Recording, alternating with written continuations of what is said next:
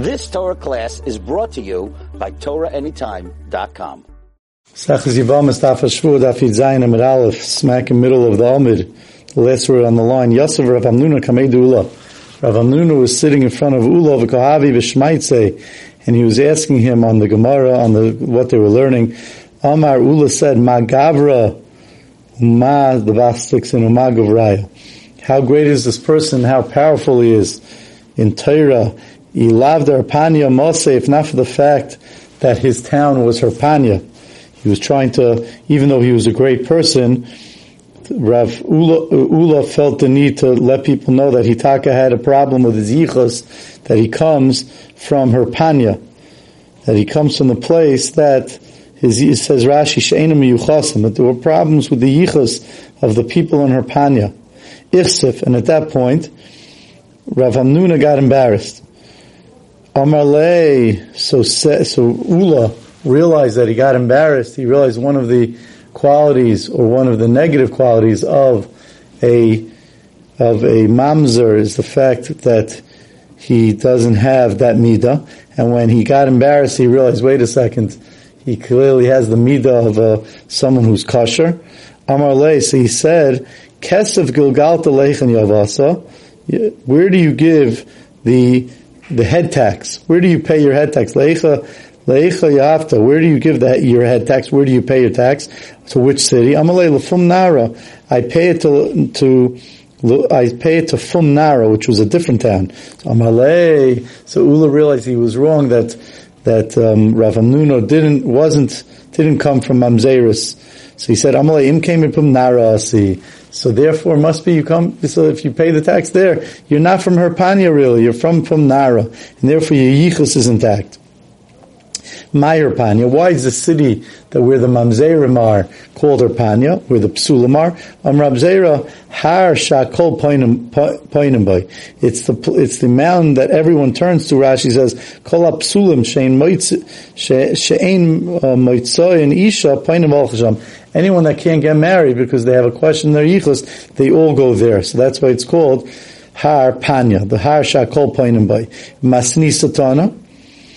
In a Braisa we learned, Kol Shein Makir Mishpachtay, anyone that doesn't know the yichus of his family, V'shifta in a sheva nifna l'sham, same type of idea. Amarava, V'hi amuka mishol, and this chesaron in having a problem in yichus, that's even a deeper problem than Gehenim itself. V'amuka mishol, because Gehenim itself has shenemar, like it says in the pasuk, Miyad Sha'ol Efteim Mimoves Egoleim.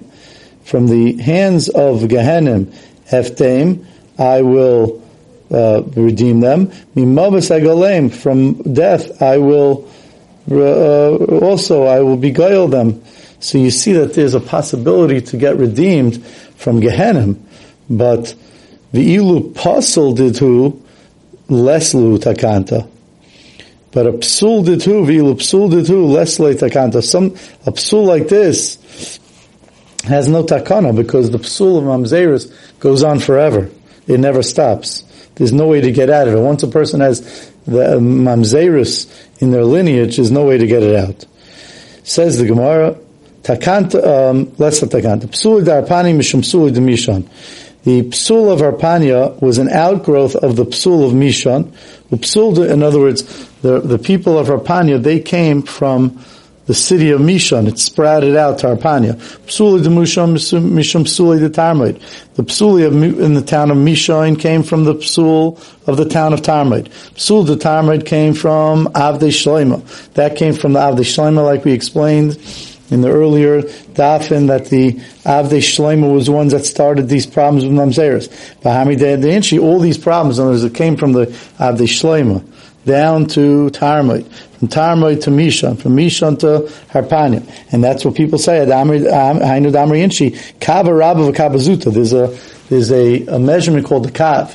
But when you say a Kava Rabba and a Kavazuta, those are ways of saying a messed up measurement, a bigger measurement, a smaller measurement. A Kava Rabba V'Kavazuta, Migander, it rolls, V'Ozel, and it goes, L'Sha'ol, it goes from L'Sha'ol, from Gehenim, Misha'ol, L'Tarmid, and from From Shaul, it branches out to Tarmid, and with Tarmid Lemishon, it goes to Mishon, and with Mishon Larpanya, and from Mishon to Arpanya, all these things, and it goes on forever, the psul of Mamzer. Stuck to Mishnah Vayter.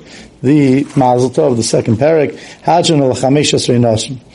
What's this case in the Mishnah?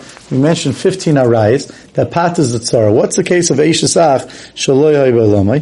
Shnei Achin, because it only affects the second marriage, as we'll see. The first marriage doesn't get affected because of Eishesach Shaloi Ha'Ibalamai. Shnei Achin, you have Reuven and Shimon. Umeis Achamem, Reuven dies. Umeis Achamem, V'noila Lem Ach. And then Levi's born. The second brother Shimon does Yibam on Reuven's wife. As Eishes Achiv, Yibam Hasheni as Eishes Achiv. The second brother Shimon does Yibam on the Eishes Achiv, on Reuven's wife. Umeisa Rishayna. And then the first he does Yibam on Eishes Ach. Shimon did Yibam, Umeis, and then Shimon died. The first one can't do Yibam now to Levi. Reuven's original wife, who was now married to Shimon, can't do Yibam with Levi because she's Eishes Ashlei Belamai. Mashnia, and the second wife, who's the original wife of Shimon, she doesn't do Yibam with Levi, even though she was in the Levi and Shimon were in the world at the same time. That Shnia can't do Yibam Mishum Tzarasa because she is the tzara of the wife of Reuven through Shimon. Also B'maimer, let's say a different case. Let's say in Shimon, instead of doing Yibam on Reuven's wife, he didn't have a chance to do Yibam yet, and he did Maimer. Maimer means where he did an act of kedushin to her. Even though midaraisa, there's no kedushin by Yibam. Yibam goes straight. Yibam's one, usually by regular marriage, there's two parts of the marriage. There's Erisin, there's the first part of the marriage, the kedushin, and then there's the nesuin. By Yibam, there's only one part. There's the Yibam. When someone falls for Yibam, they live together and they do Yibam. But midarabanan, there's something called Maimer, where if one of the brothers are not ready to do Yibam yet, but they want to take hold of the Yivama. They want to make sure that the other brothers don't get her. They do Maimer, they give her over Kesef or a Shtar, where they do what's called a D'Rabbanan Dika, like a grab hold. They do like a ceremonial Kedushin on her, which works Midrabanan. So let's say Shimon did this Maimer. So it's Umeis, and then he died. So he never did the Yibam yet. Right? And now, Levi's already in the world, and both the wives fall to Levi. So in such a case, the second one, the wife of Shimon, does chalitza with Levi eventually. She can't do Yibam. Now, because really, Midaraisa, she could do Yibam with Levi, because she was in the same, Shimon and Levi were in the world at the same time. And she doesn't get pattered, Shimon's wife doesn't get pattered in such a case from Reuven's wife, because Shimon Midaraisa never did Yibam on Reuven's wife. He only did this Maimer, this Kedusha Midrabanan, that he was Taifus or only Midrabanan. So therefore, after Shimon died, really Midaraisa, Shimon's wife is going to fall to Levi, because there's no Eishes Ashlei Belamai. She's not a tzara of an Eishes Ashlei Belamai, because Shimon and Levi were in the world same time. Levi can't do Yibam on Reuven's wife, because that's Eishes Ashlei Belamai, but he could do Yibam on Shimon's wife. But since Shimon did Maimer on Reuven's wife, so it looks like there was some sort of Yibam or a start of a Yibam that went on. So therefore, in the Rabbanon, we say that Levi shouldn't do Yibam on Shimon's wife. It should be Chayletzes L'Loi Misyavemes. You've just experienced another Torah class brought to you by TorahAnytime.com.